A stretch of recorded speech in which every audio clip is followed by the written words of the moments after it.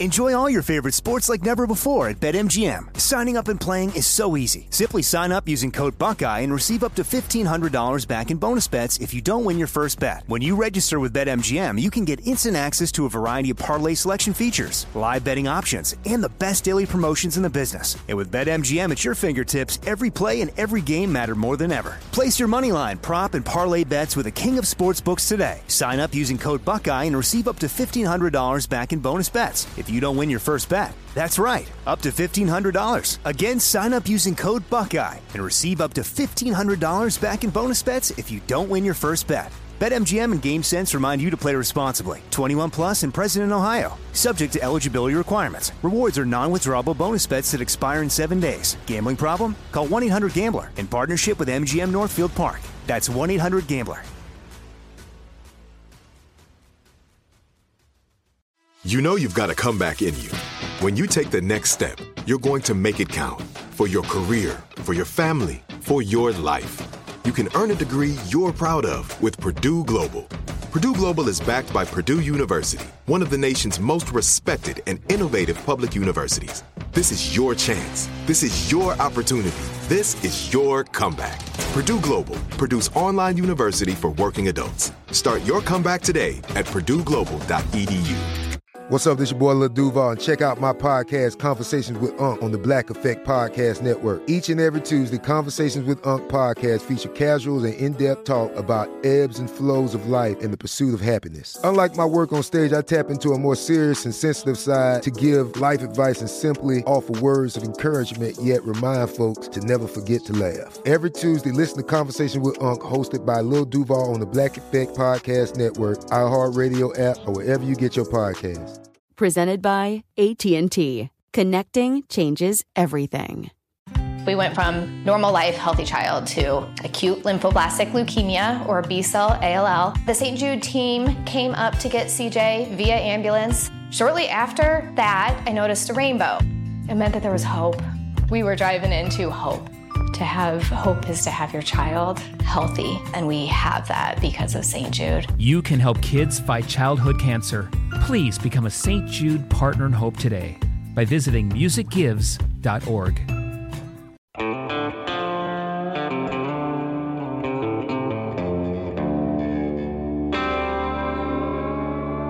Body Bags with Joseph Scott Morgan. I lived in the mountains for a long time as a college professor, up in the North Georgia mountains and the Blue Ridge Mountains specifically. There was a place I'd like to go to every now and then, hop in my truck, sometimes by myself, many times with my son in tow. My wife and I would go up there on the weekends as well. And it's one of those places that's untouched. It's a federal park. It's called Winfield Scott, and there's actually a Lake Winfield Scott up there. And when you see it, it's surrounded by hemlock trees and these big, beautiful indigenous pines, some hardwoods. And the lake is stocked with trout. But you know, the thing about that lake is that on the surface, it's absolutely gorgeous. The water seems almost untouched, and you can take photos up there, and it's like it's frozen in time, a place of beauty. You almost hate to disturb the water, but the moment you pick up a stone and you throw it as you're standing on the bank into the middle of it, there's a ripple that goes out. And anything that's on the surface is affected. Even the picture you have in your mind's eye of it is disrupted. And for that moment in time, you've changed the face of that otherwise pristine environment. I think, at least in my way of thinking, that 60 years ago in Dallas, Texas, that's kind of what happened. That's what happened on November 22nd, when our president at the time, John F. Kennedy, was shot. Because there were those times prior to President Kennedy having been assassinated, murdered, and those times afterwards. And we as a country, I think, at least my generation, marks that time that way. Today we're going to chat about the failures of the medical legal system in John F. Kennedy's assassination investigation. I'm Joseph Scott Morgan, and this is Body Bags. Hey, Dave, let me ask you a question. Do you know where I was when John F. Kennedy was murdered? I'm thinking you probably weren't born yet. I was in utero. I was in my mommy's tummy, as it were. Yeah, that's where I was, and still, even though I obviously don't have a real time connection to that event. So many of my friends do that are older, and you can talk to those folks and say, "Do you remember where you were when the president was murdered?" And they will be able to tell you just spot on, what they were doing, where they were. It's kind of, it's kind of like 9/11. You ask people now, where were you? What were you doing? And I think that it's maybe you could, I don't know, maybe you could go back to Abraham Lincoln's time, where if you could talk to those people that were living during that time, post-Civil War, immediately post-Civil War, and you ask them, where were you when you found out that Lincoln died or was murdered? They could probably tell you that's kind of etched into their memory. But even now, 60 years later, we've got generations that have been born afterwards, and people still know the story. And I think that it's still haunting us as a nation. I think that's probably an understatement. I think it's one of those stories that will never end. And what you're going to talk about with regard to the autopsy, this is the second part of the story that people don't know. There are plenty of theories that have been bandied about.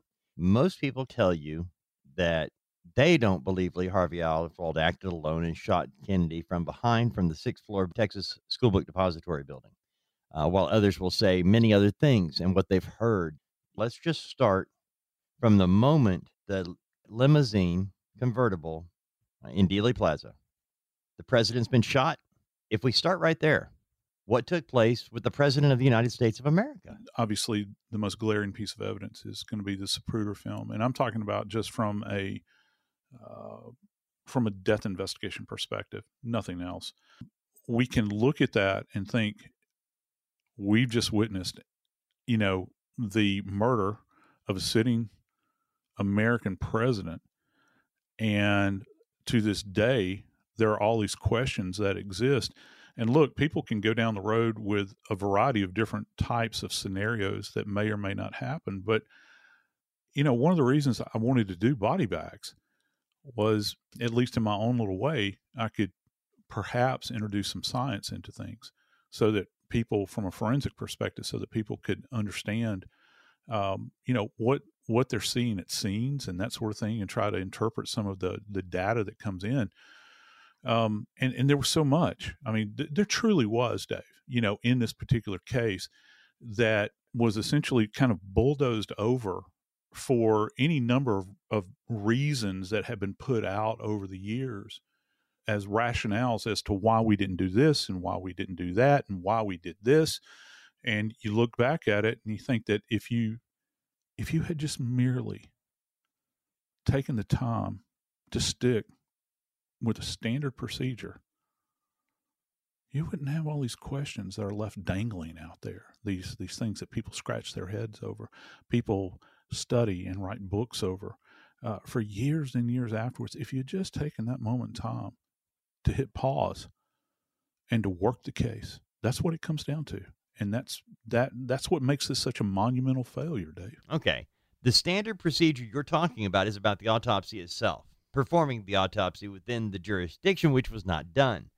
According to Texas state law, the standard is that the autopsy should have been done in Dallas County. And again, per state law, which states in all cases of accident, homicide, suicide, and undetermined deaths, the medical examiner is mandated by Texas law to determine the cause and manner of death, correct? Yeah.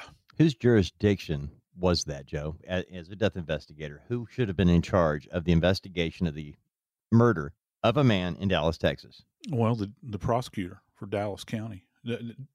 It lays right at that individual's feet. And what's really striking about this is that Dallas County had actually a real gem of a person in place for forensic autopsies. A man that was, for his day and time, was in the forefront of, certainly in the sense of Texas, kind of codifying the standard for death investigation. And let me back up just a second, because a lot of people don't understand what goes on in Texas relative to death investigations. You know, that I don't know if we discussed this before, but it's kind of an interesting little aside. Traditionally, Texas does not have coroners. All right. They actually have the justice of the peace is the de facto coroner in the state of Texas. And prior to Dr. Earl Rose, who was the forensic pathologist and the chief medical examiner, if you will, for Dallas, Texas at that time, and he had just taken that office not too long before all of this went down. As a matter of fact, I think it was earlier in 1963. He just kind of appears.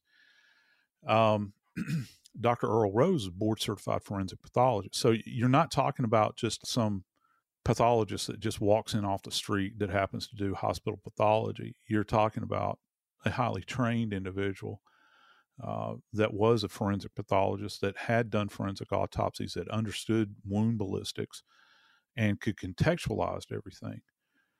And just imagine, if you will, you're faced with seemingly probably the most daunting murder investigation any jurisdiction could possibly be faced with, and you have literally at your fingertips access to this fantastic forensic mind that is in the hallway, Dave, of Parkland. Just let that sink in. To be clear, as you said, Joe, Earl Rose was the medical examiner for Dallas County, Texas at the time. However, at the trauma room door, Rose was met by the Secret Service and the president's personal physician, who informed Rose that there was no time for an autopsy and that the body would be transported to the airport. Rose objected, tried to stand in the way, but was reportedly pushed aside by the president's aides, and the body was transported back to Washington. That's what happened. Here's the interesting thing. Parkland Hospital, where the president's motorcade went to, is a fine hospital. It had a reputation as being a fine hospital, still does. It's a teaching hospital. So you had residents there, you had people that were working as neurosurgical residents. A lot has been made of that because you had all these surgeons that were physically there in the trauma room when the president rolled in, because they called a code. Everybody knew the president was in town, and this, in a hospital, it's like a little town. It spread like wildfire. So everybody that was anybody sprinted toward the trauma room when the call went up, and he was there within just a few minutes. The first shots, if I remember correctly, rang out right at about 12:30. It was all said and done in the motorcade by 12:30. That third shot had rung out. They head to Parkland, and they're on a direct route for it anyway. That's in the general direction. But and Secret Service types, they know where all the hospitals are. As a matter of fact, before the Secret Service even brings a president into town, they know where all the trauma centers are. They lay in a supply of the president's blood. Did you know that? At all of these hospitals where there's a trauma center, they knew where Parkland was, and they knew that they were on a direct route for it. So when they go under the viaduct, over the trestle, he's got his foot in the floor. They're heading toward the ER, and within 27 minutes, I think it's 27 roughly, president's dead. I mean, they've called it at that point. So let me ask you, Joe, was the president, based on the condition of his body at that moment when he was shot, did he die in the limo, or did he actually make it? Was he alive when he got to Parkland? I think that if he had any kind of pulse, I've used this term before on body bags, or agonal respirations, which means that your chest is still rising and falling. That's going to be at an autonomic level, auto meaning self, where you're on cruise control. Even Abe Lincoln, when he was shot, Dave, he shot, and we did a great episode of, I think it's great personally, but with Lincoln, Lincoln lasted through the night, and he was shot in in an area that transected, his brain. It went from, I think, right to left. The round wound up behind his left eye. I might be way off the mark there. Either way, it crisscrossed across his brain. So it's possible that JFK was alive when it technically. Yeah, I can't speak to the quality of life, but he would have had at least maybe agonal respirations, but he wasn't long for this world because he sustained at minimum 2 gunshot wounds, and both of them in their own right were horribly traumatic. The headshot alone is enough to have taken him out just in and of itself, because so much was lost, so much disruption took place. It's an unsurvivable wound. So, but they knew that when he rolled in. The fact that they were doing heroic efforts, we've heard a lot about the tracheotomy that was performed, and I can address that too, because that plays into this whole scenario about what are you seeing there as a clinician when you're assessing. When they would have made those efforts, they were merely heroic efforts because they knew that it was a president. And so they're trying to establish an airway. That implies that they thought that there might be a glimmer of hope. I mean, what physician would want to be the person to have to answer to the question of, this is our president, why didn't you try? And so that they're faced with that. And I'm sure, and they had to have an awareness of that. I don't know about you, Dave. I don't know that I could necessarily stand there and separate my clinical brain from just a person, a citizen, and you're standing there over the body of the president, a guy that you've seen in the news, a guy that you've read about in the papers, Camelot. His wife is out in the hallway. 1,000-day reign. Yeah, and how do you how is it that you do that? Well, in medicine, I would not walk out of that room without being able to say I did everything exactly. I knew, and then made some other stuff up. Hoping. Yeah, you're going to leave it all on the field. To use a sports metaphor. I mean, you don't want to leave anything to question. Which is why this bothers me so much, that we have so many questions that we ought not have. 60 years after the fact, there shouldn't be one question about what happened to John Fitzgerald Kennedy, President of the United States of America, leader of the free world, on November 22nd, 1963. There should not be one thing we don't know. Right you are, Dave. And I'll tell you who did know something. It was Dr. Earl Rose. He was that one person. He was that one individual, kind of crying in the dark there, shouting to whoever would listen, you need to stop. He was their first warning along the way to all those in attendance. If they had just listened to that man, instead of pushing him against the wall, physically threatening him, and then out those doors with the president's body to get him away from there and get him away from an actual suitable autopsy. He was that first warning along the way, and they failed to listen to him. Earl Rose knew that the president had been shot. He responded after the code had been called, in other words, pronouncement had taken place. Priest had come down to give last rites. He knew. Do you know why he knew, Dave? And this is the one thing that really stands out in my mind. Earl Rose was officed in the trauma center at Parkland. A lot of people don't know that. He was literally across the hall, and he knew what he was looking at. He knew that he was looking at, though it was the President of the United States, he knew that he was looking at a murder investigation.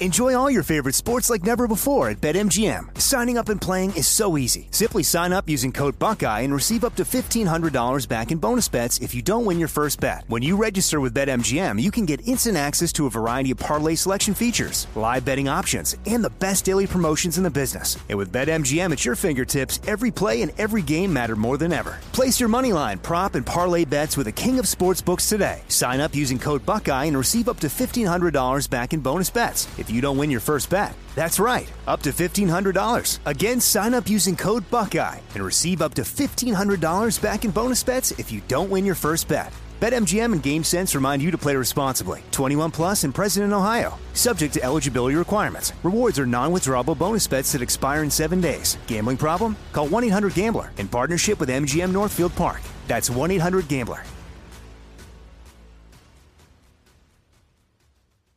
We went from normal life, healthy child to acute lymphoblastic leukemia or B-cell ALL. The St. Jude team came up to get CJ via ambulance. Shortly after that, I noticed a rainbow. It meant that there was hope. We were driving into hope. To have hope is to have your child healthy, and we have that because of St. Jude. You can help kids fight childhood cancer. Please become a St. Jude Partner in Hope today by visiting musicgives.org. Like many of us, you might think identity theft will never happen to you. But consider this. There's a new identity theft victim every 3 seconds in the U.S. That's over 15 million people by the end of this year, equal to the populations of New York, Los Angeles, and Chicago combined. Even worse, identity theft victims often don't even know they're victims. That's why LifeLock Identity Theft Protection alerts you to identity threats, even the ones that don't show up on a credit report, like data breaches, fraudulent bank transactions, loan and credit card applications, and crimes committed in your name. If your identity is stolen, your own dedicated LifeLock U.S.-based restoration specialist will work to fix it. LifeLock protects you in ways that you simply can't on your own. Join now and save up to 25% your first year at LifeLock.com/iHeart. That's LifeLock.com/iHeart to save up to 25%. Identity theft protection starts here. This is it.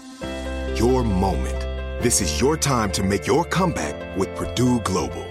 When you come back with a Purdue Global degree, you create opportunity for yourself, your family, and your future. It's a degree you can be proud of, a degree that employers will trust and respect. Purdue Global offers working adults like you over 175 flexible degree programs to meet your specific career goals. These include associate, bachelor's, master's, and doctoral degrees and certificates. Purdue Global degree programs range from nursing to business to communication and more. Whatever your interest, we have the degree that will move you forward.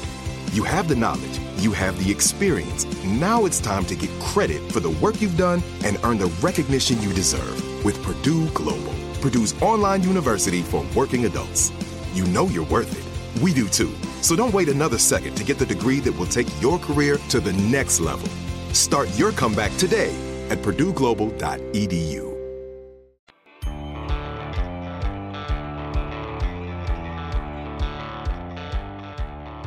In the business of death investigation, it is profoundly important that medical legal death investigators and forensic pathologists remain that calm, quiet voice in the center of the storm, where you bring scientific reasoning to an otherwise chaotic environment.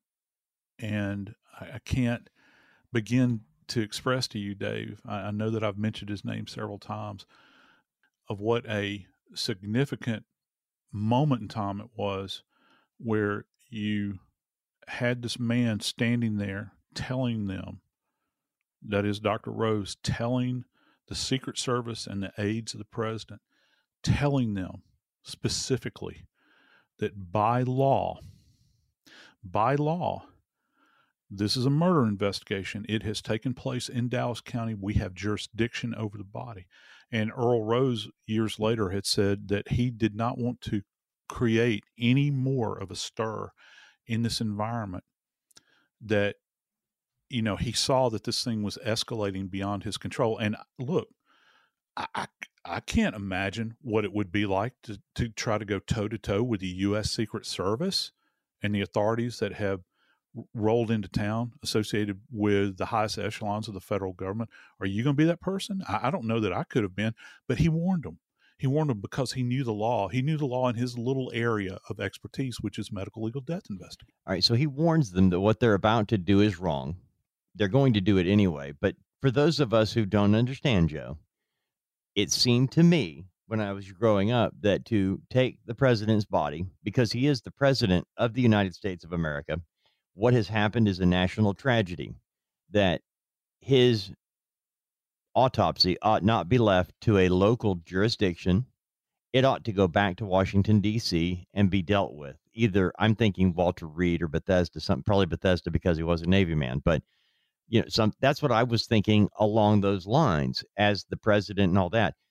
But in reality, there's a reason that's not the case. There's a time period here. Doesn't the time of when you're examining the body of this victim, now we are dealing with a murder victim, and it is a murder that has taken place. It's got to be solved. A trial would take place in Dallas. I mean, this is still, regardless of who's killed, it is still a local crime, correct? Yeah. Yeah. Did you know there was not a statute on federal books until 1965 that made the assassination of a president a federal offense? So there was not actually a law in the books relative to this. And isn't that odd? Because, prior to Kennedy, we'd had Lincoln. We talked about President Lincoln. We had Garfield, who was shot, in the train station. And then we had President McKinley. So we had a history. We had a history, and all four of these men died as a result of gunshot wounds. And the people that were involved in their examinations had always consistently been the military, up all the way through McKinley. McKinley's autopsy was very thorough. I mean, it was, for their time, it was a well done autopsy. I'm thinking back right now, Lincoln's was only a partial. They essentially examined his head. James Garfield, who probably, not to make light, but President Garfield died more as a result of his treatment that he received. The treatment, because he lived for a while. He lived for a while and wrote letters. While after he was shot, he wrote letters about how he was doing. Just utter agony.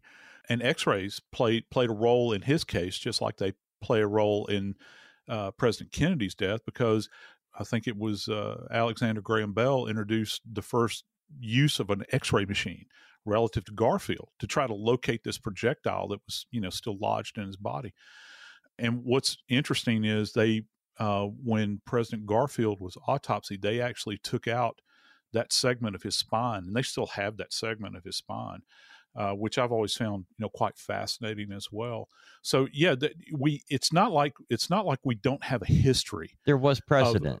Yeah, there was, and still this had not been cured. And let me just interject something here personally. I don't have a lot of patience with people, Dave, that say things like, well, it was a different time back then, and their ways were not necessarily the ways of that we understand today. Well, let me break this down to you. Dr. Earl Rose actually wound up doing the autopsy on Lee Harvey Oswald, who was the alleged assassin. Remember, he never went to trial. And in addition to that, Dr. Rose also did the autopsy on Officer Tibbetts, who had allegedly died at the hand of Lee Harvey Oswald. And on top of that, he did the autopsy on Ruby, who died in custody there in Dallas as well. So he's connected with all those, but yet when you have the catalyst that kicked this whole thing off with the death of the president, he's on the outside looking in. And that is what the real tragedy is here. The Secret Service are not, granted, they've got a long history, and their main purpose when they were established, I think in the 1870s or whenever it was not personal security for the president and, the higher ups in government. It was to fight counterfeiting. And in that area, they're fantastic investigators. But back then, they're not homicide investigators. That's not what they do. It's a specific skill set. But Joe, the people that actually did the autopsy, once they broke all the laws in Dallas, Texas, once they ruined the investigation and they loaded the body on the airplane to take it out of Love Field where he had landed. We've got the picture of Johnson being sworn in by a judge he appointed.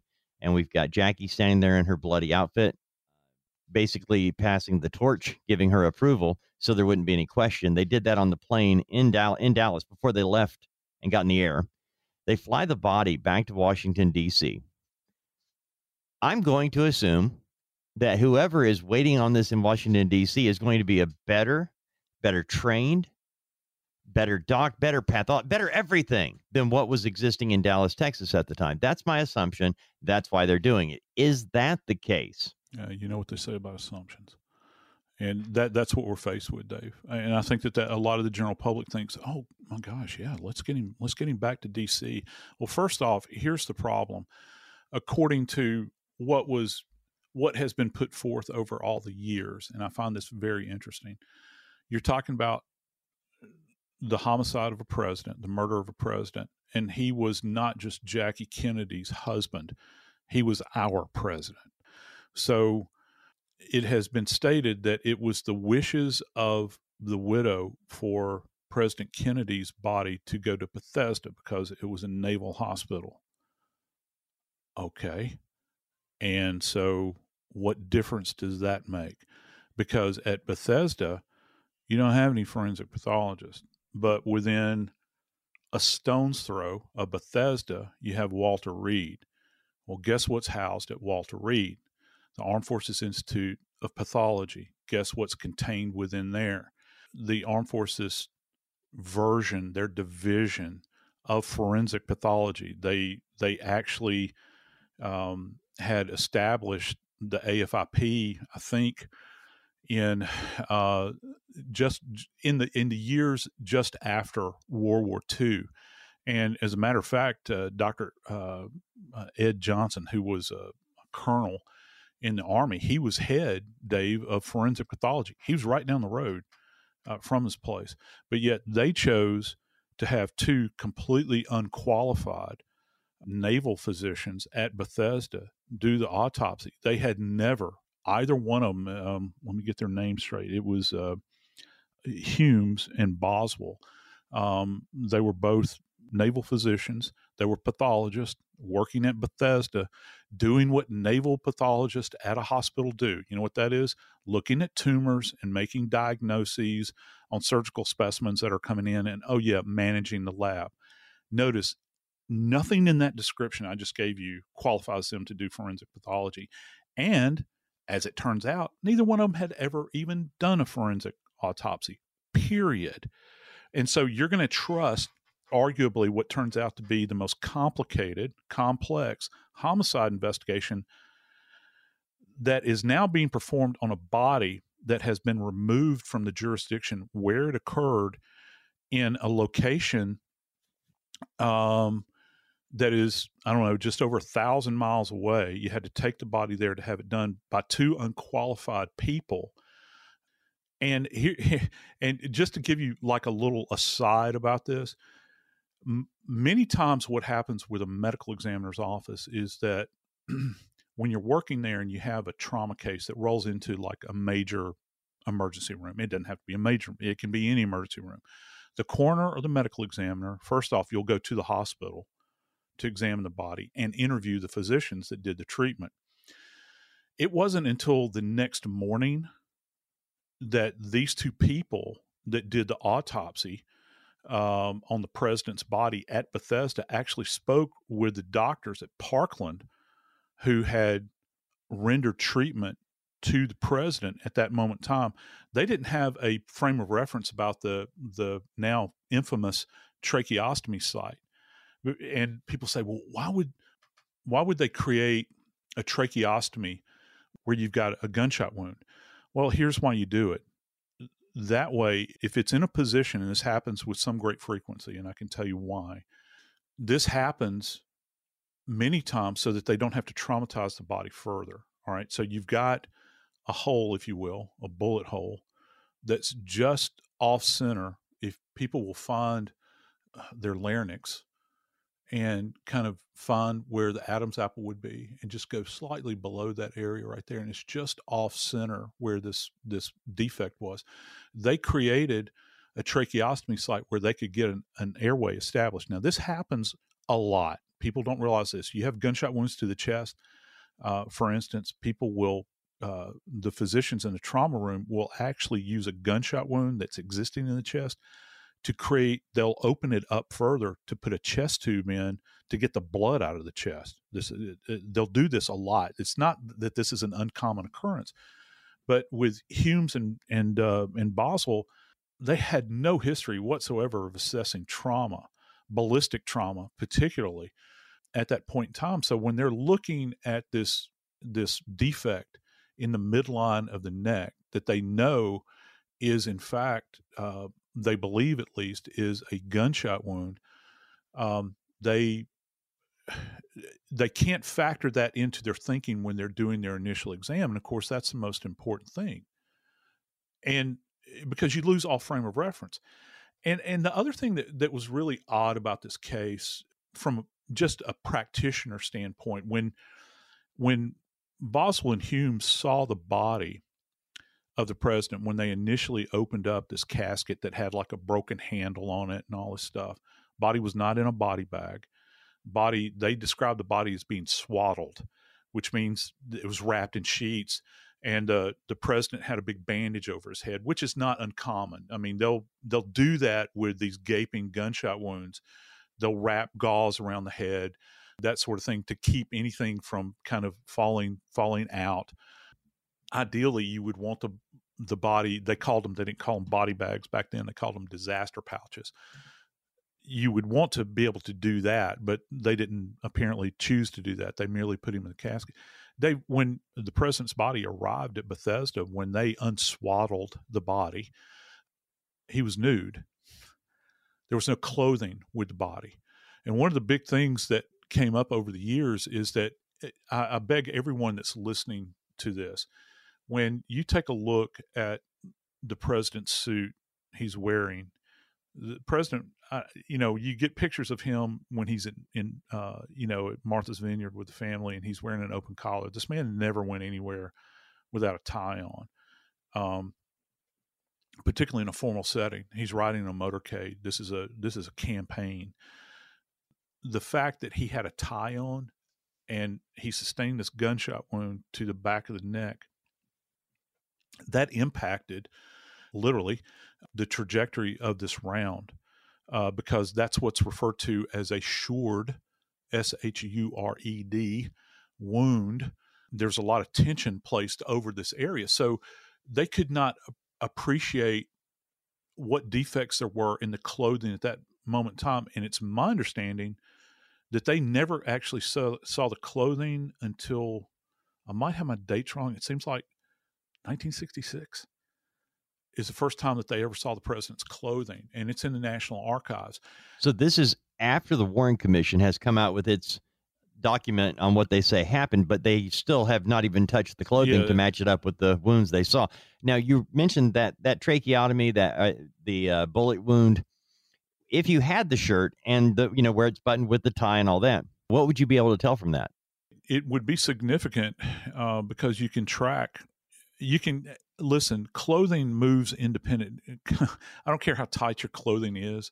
The clothing moves independent of the exterior of your body. All right. That goes without saying. It doesn't matter how tight your vestments are that you have on. And one of the things that is brought up by Humes and Boswell is that when the president is sitting in the car, and we've seen him, there's images of him, even in the early part of the Zapruder film, his hand is raised and he's waving. That's what politicians do in the back of cars. They're trying to make a connection with the crowd. Well, think about raising your arm and you're wearing a shirt, or maybe you're wearing a jacket right now as you're listening to this.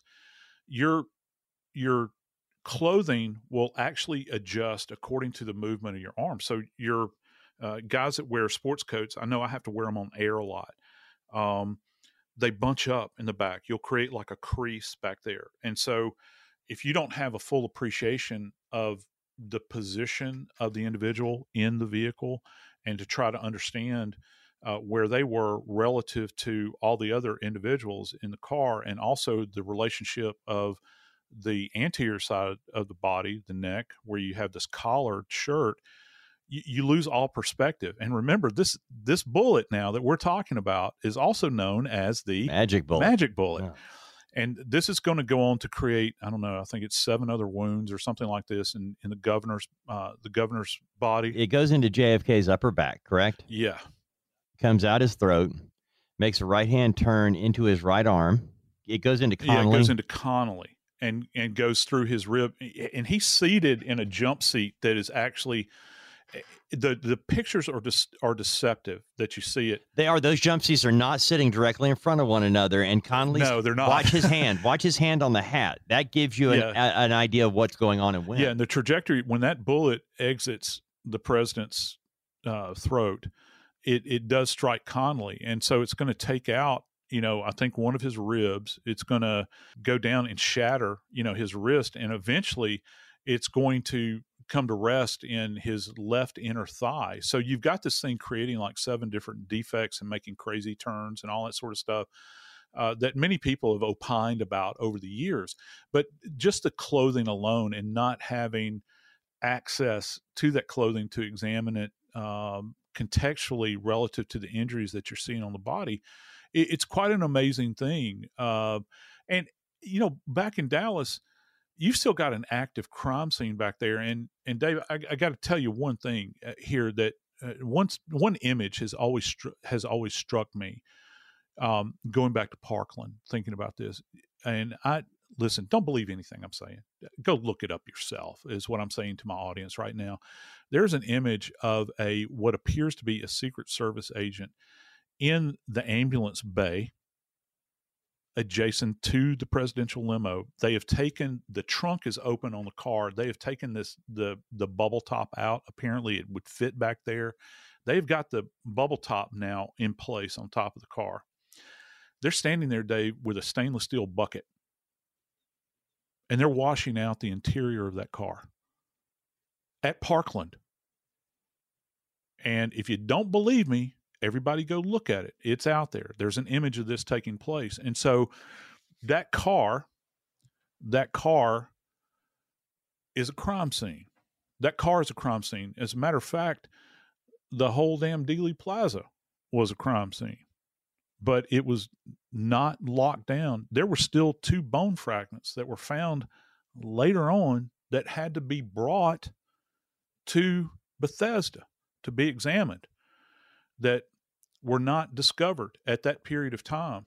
And those are key, because what you're talking about is when you begin to think about wound ballistics, particularly as they apply to the head, to piece together this fragmented skull. And trust me, it was fragmented. You're talking about a 6.5 millimeter military round that delivers an incredible punch here. If you're just talking about the Carcano round alone, or any kind of high-end, high-velocity round, the skull is going to fragment, and it's in multiple pieces. Even Humes and Boswell talked about when they didn't even have to use a saw on the president's skull to open it up, that when they reflected the scalp, the skull was particulate, came apart in their hands. So when you're trying to assess the skull, one of the things that you look for is internal and external beveling, and that gives you an indication of where a bullet entered the skull. It's just like throwing a rock through a piece of glass. One side's going to be smooth and the other side is not going to be smooth. And that's one of the things we look for. But unfortunately, I think a lot of evidence was left behind. And now, unfortunately, we're so far down the tracks, Dave, that I don't know that we'll ever be able to answer some of these questions.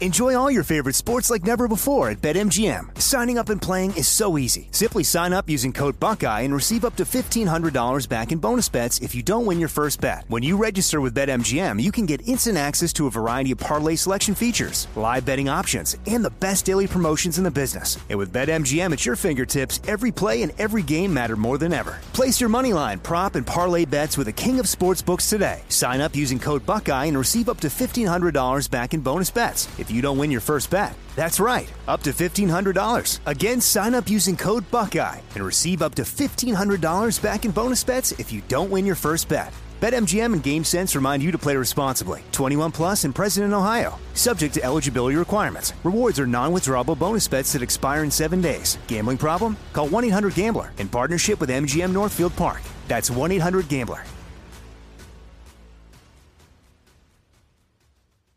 We went from normal life, healthy child to acute lymphoblastic leukemia or B-cell ALL. The St. Jude team came up to get CJ via ambulance. Shortly after that, I noticed a rainbow. It meant that there was hope. We were driving into hope. To have hope is to have your child healthy, and we have that because of St. Jude. You can help kids fight childhood cancer. Please become a St. Jude Partner in Hope today by visiting musicgives.org. This is it. Your moment. This is your time to make your comeback with Purdue Global. When you come back with a Purdue Global degree, you create opportunity for yourself, your family, and your future. It's a degree you can be proud of, a degree that employers will trust and respect.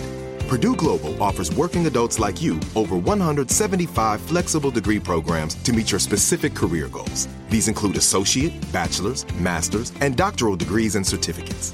Purdue Global degree programs range from nursing to business to communication and more. Whatever your interest, we have the degree that will move you forward.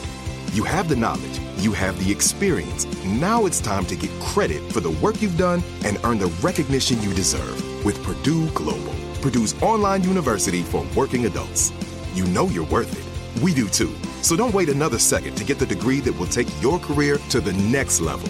Start your comeback today at purdueglobal.edu.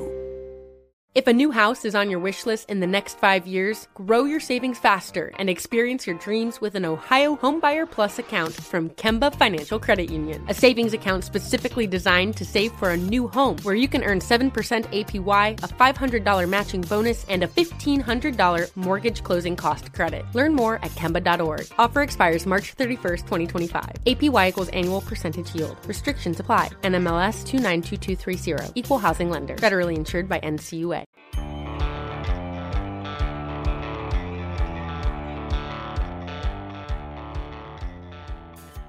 Assessment. Without an assessment in any kind of homicide case, when you cannot gather the facts appropriately from the beginning, you can lose so much. And the fact that you take arguably one of the most complex homicide cases that has been on our radar now for 60 years, in the past 60 years, and you throw it into this sea of chaos, this political world that's all churned up, it's a recipe for disaster. And when the president's body arrived in Bethesda that night on Air Force One with a newly sworn-in president and a grieving widow, it seems as though that whoever was in charge didn't know what they were doing. I think that that's as kind as I can be with that statement, because it was at that moment in time you needed to have someone that was fully in charge of their faculties, trying to understand how to direct people, what people should do. And one of the measures of that, when you think about forensics, is you have to know your limitations. And if you don't know what to do, you defer to those individuals that do have specific knowledge about forensic science, and you defer to them and let them handle it. We got the president of the United States of America. They're trying to rush an autopsy out of state, and get it done as quickly as they can, trying to find a bullet. That's what it amounts to. Yeah, isn't that something? How do you know? How can you tell where the bullet entered when it's already in that? I mean, they don't look at it the right way. You don't. Where do you start with that? If it was done the right way, where would you start, Joe? Well, the most important thing in a case like this, and not just from trying to track things, but also a documentary perspective, are X-rays, and they did do X-rays, and there's been a lot of questions about the quality of the X-rays that they had, and again, the technology then is not necessarily what it is today. That's not an excuse. It's just that things have been fine-tuned since then. We have an expectation now with the way we do X-rays. They're much more fine-tuned. If you've got this radio opaque bodies that are, along a wound track, you can really pick up a lot of the little nuanced areas. Back then, you could not necessarily pick them up the way you can now. You could see it, but it wasn't in as fine detail. So X-rays are where you start before you ever do anything. And I question even how those X-rays were performed, on the president's body. I talked a little while ago about the body being swaddled and that sort of thing. I really wonder if those X-rays were done prior to his head being unwound with the bandages they had on there. And let me back up just for a second here. When you begin to think about what was going on at this historic moment in time, when you've got the body of the commander-in-chief laying there in this autopsy suite in Bethesda, they've got this is a teaching area. They've actually got grandstands in here. So there are seats for people to observe. There have been some estimates that at any one time, there could have been up to 32 people in this room. So you as a physician, an inexperienced physician in the area of forensic pathology, you're trying to perform a task that you've never performed before in front of a live audience on the body of the leader of the free world. Just let that sink in just for a second. I've been around a lot of forensic pathologists in my lifetime. I've been very fortunate and blessed to have sat at the feet of some pretty learned folks. And one thing you always knew was that there was a master and commander in that room, that they were in charge. And by God, no one else was to be in there, period, end of story. And that was not the case in that environment. And Humes and Boswell both have stated that there was nobody else giving them direction in that room. Maybe that's so. But Dave, I know that you've had an experience, I'm sure, in your life where you don't have to have anything said to you, merely a look. And you're talking about a military organization here. Merely a look can convey volumes to you within this environment. And so they're having to contend with this highly, highly technical undertaking, and they're doing it under a microscope here. And it's even they realized, I think they being Boswell and Humes, realized that they were out of their depth. And here's why I know this. They reached out, knowing that there was an autopsy that would be performed to AFIP, Armed Forces Institute of Pathology, and they sent over Dr. Pierre Fink. Now, people might not be familiar with Dr. Fink, but Dr. Fink was a forensic pathologist. Ballistics expert. Yeah, he was actually present in the room. And his area of expertise is actually wound ballistics. So you've heard about all of the studies that have been hinted at over the years where the Army, the military would conduct ballistic tests on cadavers, that sort of thing. He's the guy that would look and assess the bodies that had been shot, whether they, primarily animals, to try to determine the effectiveness of weaponry at that point in time. And so he did come to Bethesda that night. Here's the interesting little aside. Now, this guy who is, I guess he is the gold standard when it comes to ballistic assessment. Prior to him arriving, Humes and Boswell had already removed the president's brain. It had already been taken out of the cranial vault at that moment in time. And, according to their reports, they took the brain and placed it in formalin to fix it, because you don't, with brains are they have an interesting consistency. It's not as soft as like a Jello. Okay. It's a bit firmer than that. But in order to dissect a brain, it needs to be firm. So what we normally do at autopsy many times is you will take the brain, and we have a way of anchoring it with strings there's a little nerve bundle at the base of the brain where the optic nerves come out and all this sort of thing. And we can suspend the brain in a bucket of formalin, which is a type of formaldehyde, and it's being anchored in there with strings. So it's kind of floating in this big bucket. And you let it set. Some people will let it sit up to 2 weeks. And so when you finally take the brain out of this bucket, it has a very firm, hard consistency. And so the dissection is done what it's referred to as bread loafing. So you go from the frontal lobes bilaterally of the brain, and you slice like you're slicing a loaf of bread, and you can actually flip through it like book leaflets almost, or slices of bread, and you can appreciate each bit of trauma along the way. Well, that was the intent with this, but the brain had already been removed from the head prior to Fink arriving.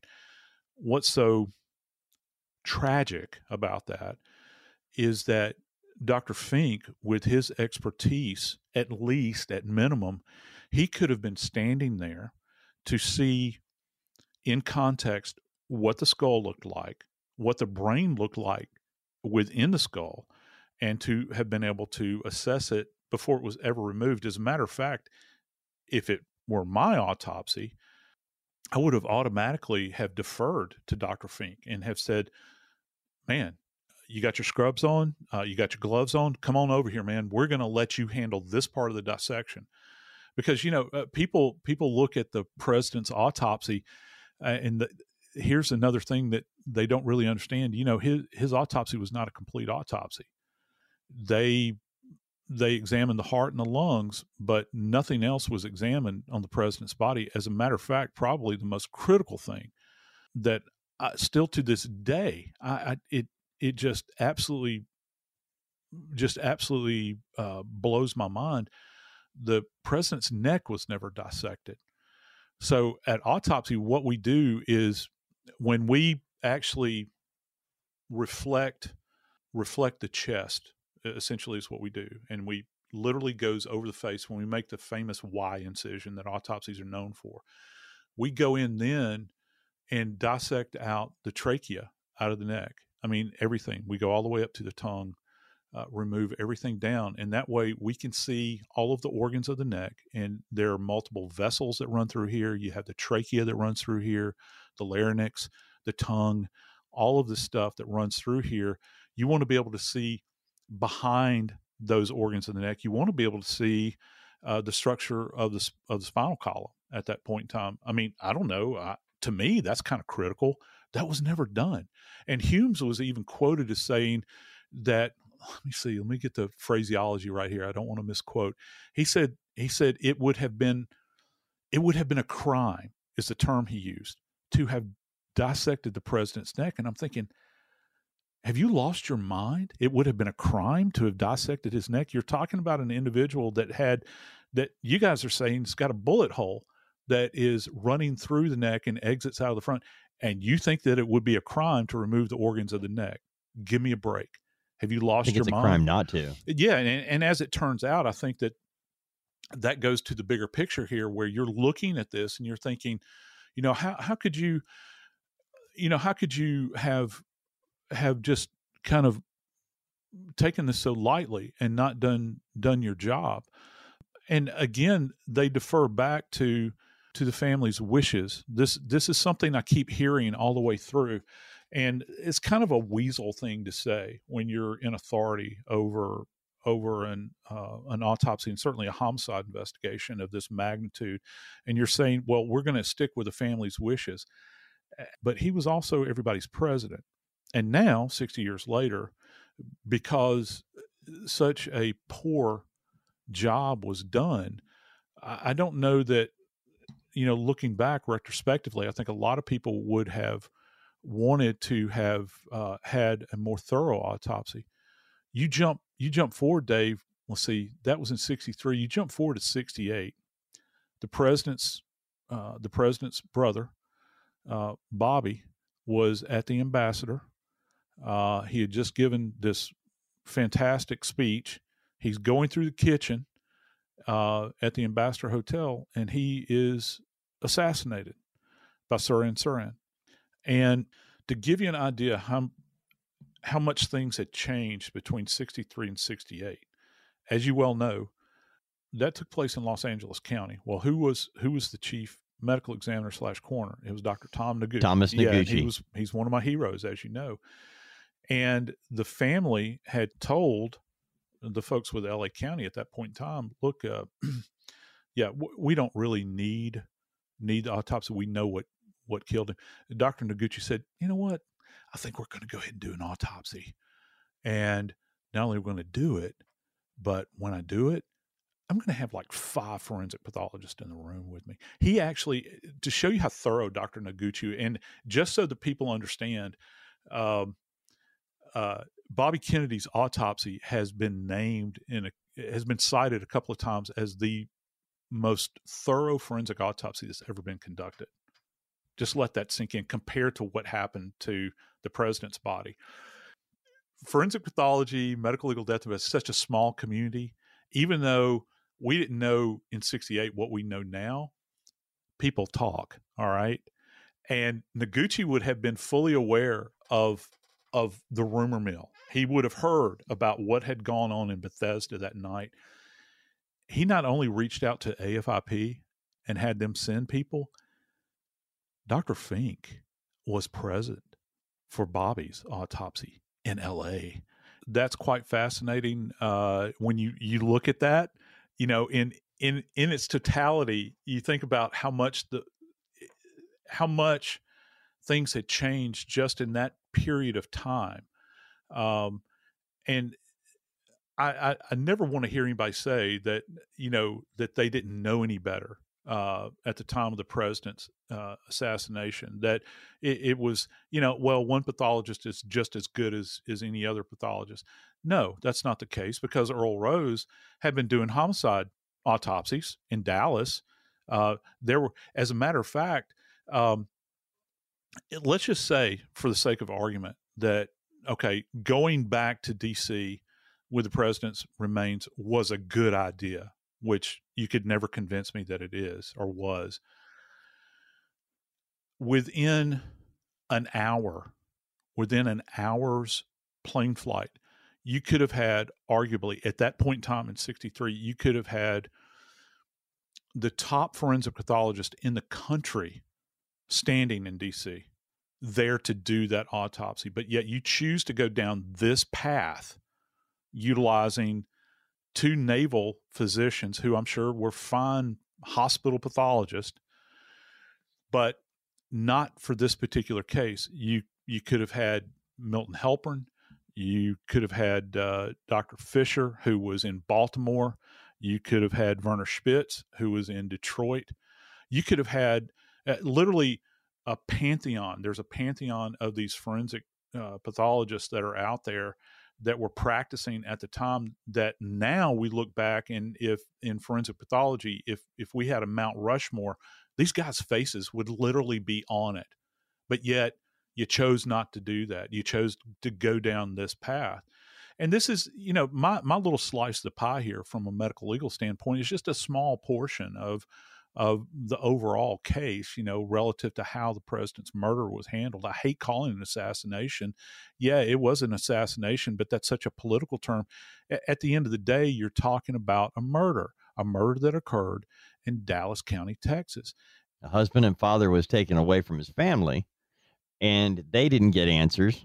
They had to have been haunted. But Joe, this is one of the things that feeds the conspiracy. I want to ask you about the wounds. Were any of the other wounds he sustained, were they life-threatening? Other than the headshot, was the shot to the back, was it deadly? I don't, well, gee, Dave, I don't know because the neck wasn't dissected. And I know,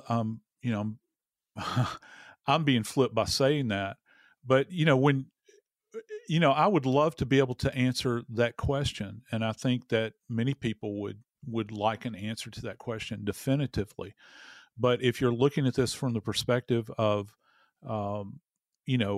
gee whiz, I wish we had time to go back and get a do-over. There are no mulligans in forensic pathology. You don't get a do-over. You get to do it the first time. When people are quick to say, again, I have to emphasize this point, well, they didn't do things back then like they do them now. It's unfair to judge that.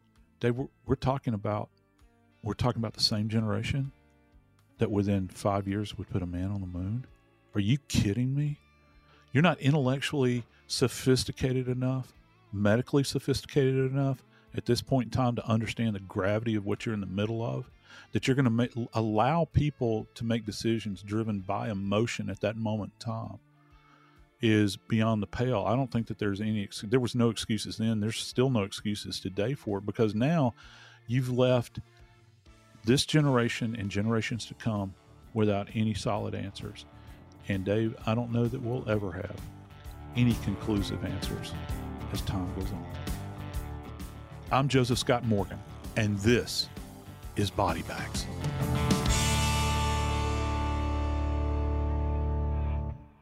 We went from normal life, healthy child to acute lymphoblastic leukemia, or B-cell ALL. The St. Jude team came up to get CJ via ambulance. Shortly after that, I noticed a rainbow.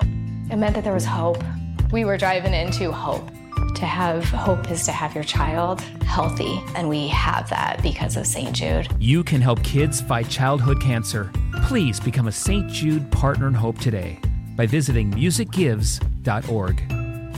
If a new house is on your wish list in the next 5 years, grow your savings faster and experience your dreams with an Ohio Homebuyer Plus account from Kemba Financial Credit Union. A savings account specifically designed to save for a new home, where you can earn 7% APY, a $500 matching bonus, and a $1,500 mortgage closing cost credit. Learn more at Kemba.org. Offer expires March 31st, 2025. APY equals annual percentage yield. Restrictions apply. NMLS 292230. Equal housing lender. Federally insured by NCUA. This show is sponsored by BetterHelp. It's a simple truth. No matter who you are, mental health challenges can affect you, and how you manage them can make all the difference. That's why everyone should have access to mental health support that meets them where they are and helps them get through. BetterHelp provides online therapy on your schedule. It's flexible, simple to use, and more affordable than in-person therapy. Connect with a licensed therapist selected just for you. Learn more at BetterHelp.com. That's better, HELP.com. I'm Katya Adler, host of The Global Story.